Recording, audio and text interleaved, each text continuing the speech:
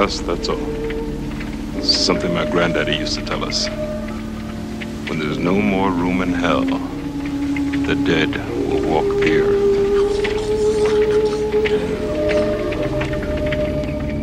Welcome to Zombie World, the digest of the living dead for August 18th. I'm Brad Munson. And I'm Samantha Luck. And as usual, we're broadcasting almost live and generally direct from deep in Zombie World, where all the zombie apocalypses are true. And we cover everything, just everything about zombie media and zombie culture and those cute little zombie cupcakes that Shay keeps slipping under the door. Yeah, they're yummy, but they're all smushy and flat. Yeah. She does that. I wish she'd just bring them in. Anyway, this week we're talking about our reaction to what was supposed to be the big new Netflix series Zombieverse, a zombie reality show. No. And we've got some news on a new zombie series that's rising up in the UK from a pretty interesting source. And another really odd tour of a whole house, or house front or yard at least, that Shay has built with the zombie lover in mind. But let's get started with a few choice quick bites.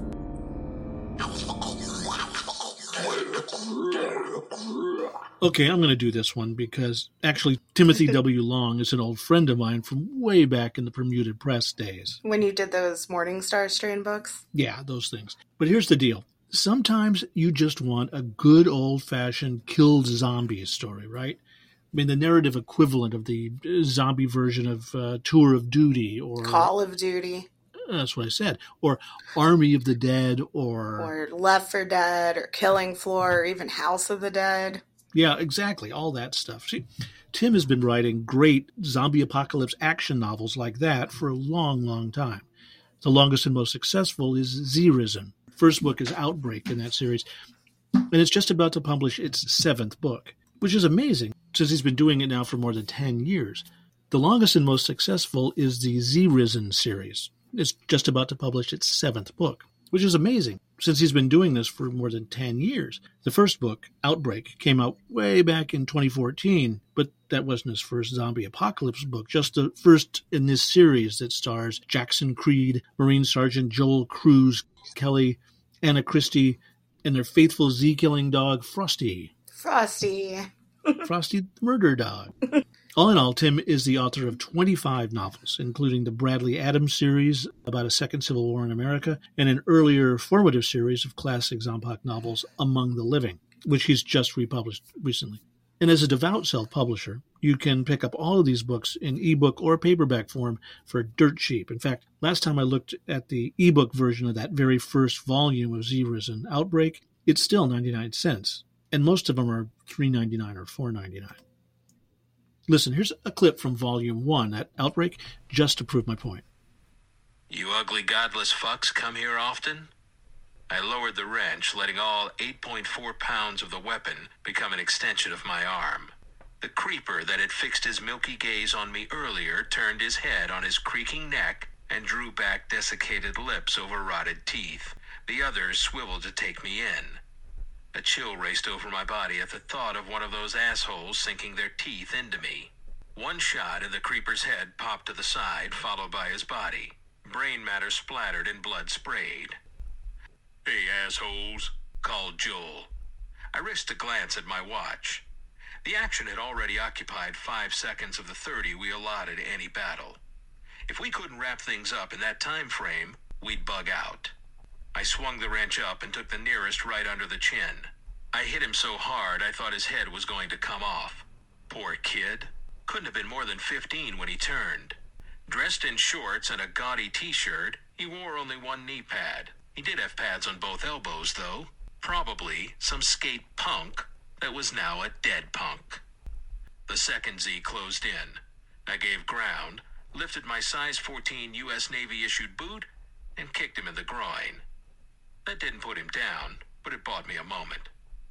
As far as I knew, they didn't have functioning nads, but a swift kick could still put them in their place. I didn't have time to beat these things to death, so I drew the M45 with my left hand, aimed just as I'd practiced 100 times over the last couple of weeks, and shot one through the neck. It sounds cool, but I was actually aiming for its forehead. I'd lower the gun. So just a we've got fraction links at to the all last this stuff in second. the show notes or in our cheat sheet, Bloody Sunday, but you can sign up for that anytime. Or you can go to zombiegiftguide.com where Tim's got his own page. That link is in the show notes too. And trust me, he's far from done. I mean, literally the day after he announced the pub date for Survivors, Book 7, he said in his Facebook page, "Time to start working on Book 8, Fortress."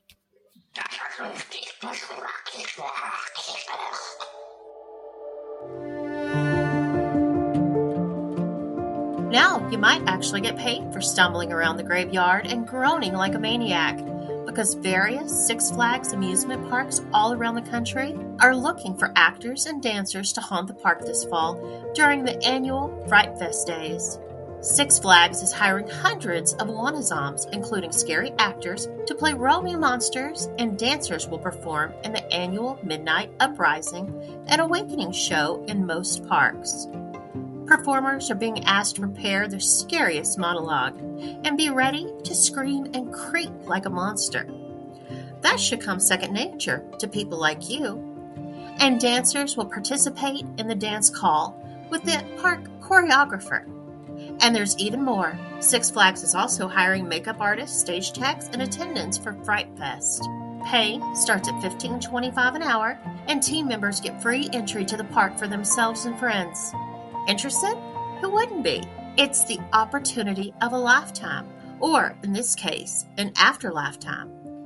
The truly interested can shuffle on over to sixflags.com/jobs.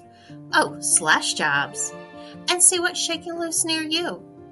This announcement brought to you as a public service by Zombie World, where it's all about the zomb.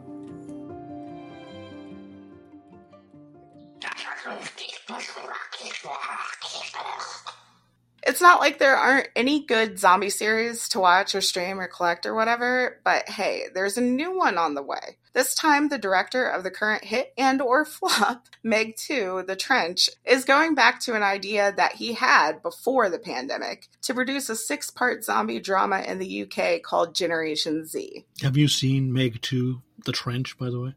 This is one of those classic critics don't get it situations, just actually like the original Meg. The critics on Rotten Tomatoes have given it 28%, a total splat. But fans have given it 72%. Yeah. It's just like a whole lot of zombie movies that we could name. It's all about the fans and not about the critics. Nope. It's all about that zombie versus shark scene in Lucio Fulci's Zombie, right? Yeah, the movie's terrible, but it's exactly what fans wanted to see. And a zillion years later, we're still loving it. Yep.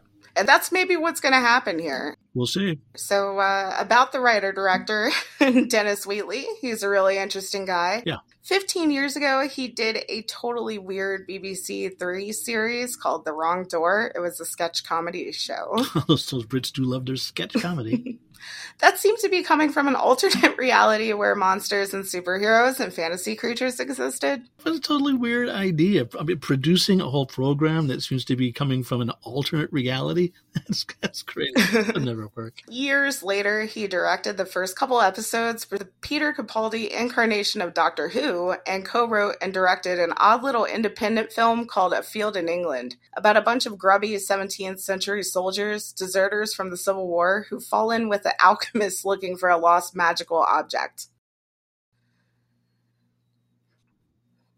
And he's written and or co-written action movies and fantasies and little personal films with a lot of amazing actors like Cillian Murphy and Tom Hiddleston and Jeremy Irons and Elizabeth Moss. He even did a segment of the ABCs of Death. Me too. And a movie about an apocalyptic pandemic that he wrote and directed during the pandemic. Yeah, it's called In the Earth. It's weird as hell. It's on Hulu. Then there's this Generation Z thing. He said it will be a Zoomers versus Boomers satire of modern Britain. Yeah. Yeah, which could be awful. But then again, a lot of great zombie movies have had major messages embedded about racism and the danger of the military or fascism or feminism. Or militaristic fascio-feminism. Yeah, or whatever. And he has said that Dawn of the Dead is one of his favorite horror movies. Ah. So which channel are we going to see this on? Is there any premiere dates or anything? Nope, not yet. But, Meg 2 made more than $250 million in its first 10 days on a budget only half that size. So Wheatley is using some of his increasing clout to make zombies. Cool. Okay, another project for us to put on our keep an eye on this list. Absolutely.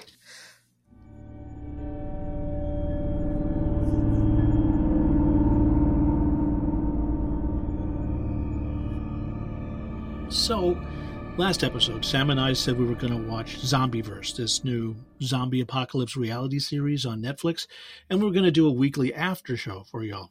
But we didn't. A couple of things got in the way. Number one, Netflix dumped all 9 episodes at once, as they have a tendency to do. So even if Zombieverse had been wonderfully compelling and every episode ended on a cliffhanger, producing individual after shows would have been kind of weird. To pretend you couldn't binge the whole thing and skip our terribly clever hijinks. And then B, well, as it turned out, Zombieverse wasn't very good. But at least we had a good time just once talking about why it wasn't so good. So here's a slightly chopped up version of what Sam and I talked about and why there isn't an after show. Yeah, I mean, you watched it. I watched it, the first episode. And I know we had this big old plan we were going to do after shows of each one as they came out. But there are 2 good reasons not to do that. It doesn't seem to be worth all of that. Yeah. Also, if they came out once a week, we might hang with it for a while to see how it goes. But Netflix, in all of its brilliance, dumped all 8 or 9 episodes at once. So we're not going to build on it. We're not going to be able to. As much as we love you guys, there's no real commitment to that. Or if it was really good and there was I remember watching the first episode of Yellow Jackets. Oh, God. And could not wait for the second episode. And it never ended. In the 2 seasons, each time I'm like, God damn it, one more. That was not the case here. I didn't even want to watch episode 2. No, I don't think I will. I mean, out of pure curiosity and my compulsion to watch all zombie things, I may go back and watch some more. But this was a real disappointment. This really was. I think a part of that came from the fact that there are a lot of well-known South Korean celebrities and personalities in this that don't translate over to the American audience, along with the dubbing, which is always, There's not as much emotion in it. We always go back to Train to Busan, because that's probably the best example of, yes, you can make a foreign horror film, a zombie horror film that's dubbed, and still be successful, or not even dubbed. It was subtitled, right? Yeah. I think we had high expectations because of some of the other Korean zombie stuff that's come out recently. Yes. And the stuff that's come out through Netflix, particularly. I mean, like All of Us Are Dead, and Sweet Home. Exactly. And #Alive, all those things. And this was just not up to par. Because they were actual characters. You didn't have to know their name. You have to remember that they were Kyung Mao or whatever. Exactly. You knew them. You understood them. Or you wanted to. And it was really weird because half the people in here are given European names. Patricia and Ben, which I found jarring to begin with. Right. They're playing, obviously, to a European, North American, Western audience. Yeah, at least in part. At least in the dub, they were, God knows what name they had in the... And also, dubbing has become quite an art. And there are some things that you can watch that are really good. This was not good dubbing. Nope. You never lost the sense that somebody's standing in a studio making these sounds. And that was really the issue. I think that really hurt it for the translation to us in North America watching this on Netflix US or NA, however they have it classified. Not only that, but really playing off the fact that these are people who are well known in South Korea. So there's no premise going into the NA release. We don't know these guys. Yeah, there's no characterization of these individuals at all. It may be great to you, other than you guys know them from, I think one of the guys was an extra or a dancer in Gangnam Style. Oh, good Lord. And, some of them are like if we had a zombie show with the Housewives of Beverly Hills or a couple of the Kardashians or something, you wouldn't. See, if they had made it with the Kardashians, I might have watched it just for the booty. Yeah, only if they all die. But, yeah. But yes, they were completely interchangeable. Not just because of anything horrible racist like they all look alike, but they had no personalities, no distinguishing characteristics. There was no personality defined from the beginning. It was they were all grouped together, and they had to survive this thing, and that was that. And maybe it'll come along throughout the series. Of course, it's just episode 1, but I just don't see how it could. Yeah, the premise is also deeply flawed. I mean, I was thinking about jury duty in this thing, where it's laid out from the beginning for us that only one guy is not in on the joke. And, James Marsden is playing a version of James Marsden in this, but he's an asshole version. It was really pretty funny. But here, I still don't know what they know. I mean, they made an attempt to make it look like this was all being done with surveillance footage, right? Rather like, Chronicle or Paranormal Activity. Mm-hmm. But as they get into the last part of this first episode with the car thing, the car challenge, there's footage from down right next to them. There's footage from what appears to be drones running all over the place. Right. And then it's like, who's got the cameras? Right. So they have to know. It wasn't like they put them in a room and then they secretly filmed them all. They also didn't tell us that they were. We have no idea what the premise here is, other than that they were apparently pulled together at the beginning as some kind of focus group for a reality show called Love Hunter, which is a great name, by the way. And then everything went to hell. Right. But there's no premise here. There's no stated deal. Do they know this is a joke? Right. As we said in the quick bite back in episode 1, we talked about Stars on Mars, where everybody's in on the joke. They know they're not really on Mars. Are they just acting through it? Is it almost like the scared... Yeah, the premise is... What was the name of that show where they would prank people with scary movie stuff? Do you remember that? No, I don't. Scare Tactics. Scare Tactics, yeah. It's the exact same thing. It's everybody's in on it but the mark, right? But that's established at the very beginning, that we're basically pulling this off of them. And that was the problem with this Zombieverse. Yeah. There was nothing. We don't know anything. So we don't know what they know. We don't know what everybody else knows. How are they getting these crazy camera angles? Did they equip some on people? Like, what's going on? And these challenges, like when they get into where all the cards are done. How are they challenges if it's not a game show? How did they know that these are challenges? Yes. And the other big key problem here, but I don't think this could ever have worked the way they want, is... Okay, let's say you're in a zombie apocalypse and people around you start turning into zombies. You have two major goals. One of them is to get away, but what's the other one? Establish shelter? I don't know. Kill zombies. Oh, well, yeah, that too. And that's the question. Are they going to immediately react like every normal person would and make a weapon and try to kill one of the extras? Right, and there are a bunch of them in there. Like when they're dancing around top of those cars, your natural instinct would be to kick one of those suckers in the face. Yes. Or to stomp on its hands. And if you're on the ground, you're going to pick up a big stick and start beating the crap out of it, even if you don't. Somebody could get hurt if this was obviously a prank. So we've got this whole thing set up where they're running away from grasping zombies. But they're not hurting. They don't even try to hurt them. Never hit them once. Completely, to me, unbelievable. Yes. You can't set up this situation where these creatures in a mob are trying to kill you and you never do anything but try to run away. You never defend yourself. Even the 6'2" black guy. Even the 250-pound sumo wrestler guy or whatever. None of them. Right. None of them try to kill the zombies or make their own path or even break away from the group, really. And then, of course, they don't really even follow the basic rules of zombiehood. One of their 9 guys or whatever there were is killed in the first episode. He's bitten, and we see his body there on the ground. And we're assuming, of course, he was in on the bit because he plays dead, right? He's there. Shouldn't he become a zombie? Right. Yeah. So how did the zombies come to be zombies? Because it seems like everybody they bite or scratch. I mean, we don't even know what the rules are. Are they going to get infected? Now, we had the implication of another guy, they call him the popcorn guy or whatever he was, who distracts them for a bit and then says, don't bother about me. I've been bitten on the leg. I'm no good. Implication being he would turn into a zombie. But we never actually see anybody transform. Right. We just... So what, do they just take him back in makeup and take care of that for him and send him back in? Yeah, I don't know. The whole thing just... It's like somebody went in to the Korean American Netflix production company and said, got 2 phrases for you. Zombies, reality show. Yeah. What do you think?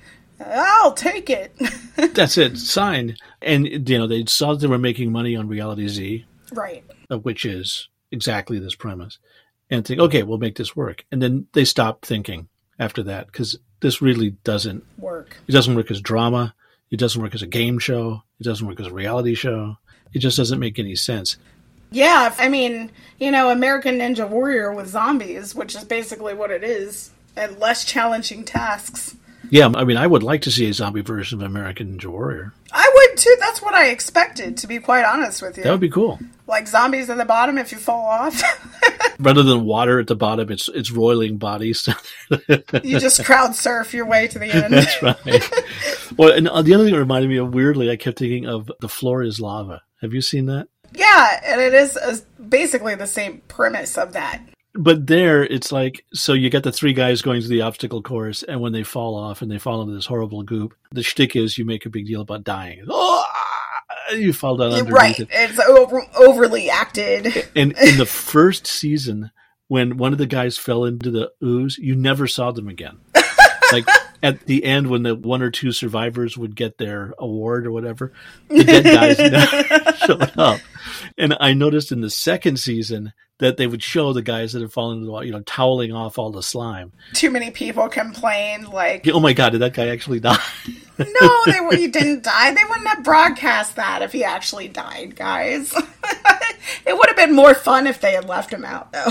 But I thought it was funny that the first season they played along with the fiction that he's lost in the lava. And in the second one, yes. No, we better show him to you, because people seem to be very worried that... People were genuinely afraid for his well-being. Like, what is this?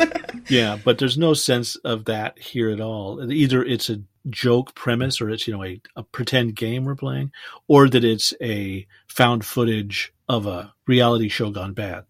It's not anything. And it's a lot of over-talking and yelling and bad dubbing, and it's just, no, didn't work.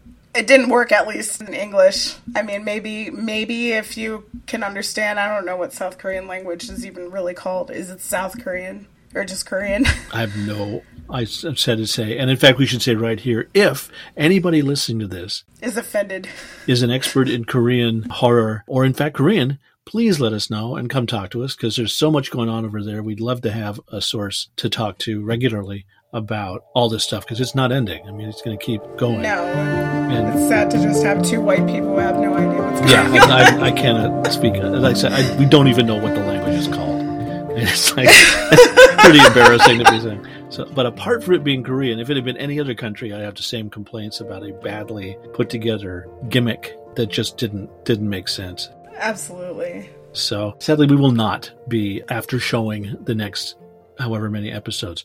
But I do think that the idea of an after show could be a lot of fun. And the next Walking Dead miniseries, Daryl Dixon, Daryl in Paris, is starting in about a month. It's starting in early September. And it'll be 6 weeks, I think. And I do think we should do an after show for that. Also, as soon as that ends, like literally the next week, are the last 6 episodes of Fear the Walking Dead. Right. So we can do after shows there, have a lot more to say, can complain endlessly about the stupid plots they're going to put poor Daryl through in Europe. And why the hell is he there to begin with? Then, Kay, we want to hear what you think. Did you like it? Did you hate it? Yeah, and other people that have watched it, because it's there now for sure. And we'll just pick up on an after show in 3 or 4 weeks, and we'll start doing it with poor old Daryl. So that's why. But AMC is going to start its 6-episode miniseries of The Walking Dead, Daryl Dixon, one Sunday at a time, as it should be, right through to October 15th. And almost immediately after that, there will be the last 6 episodes of Fear the Walking Dead, leading up to its series finale on Thanksgiving weekend. So what the hell? We'll do after shows for those, showing up every Monday, starting Monday, September 11th. Oh, well, that's not ominous at all. Yeah, you didn't ask for it, but we're doing it anyway.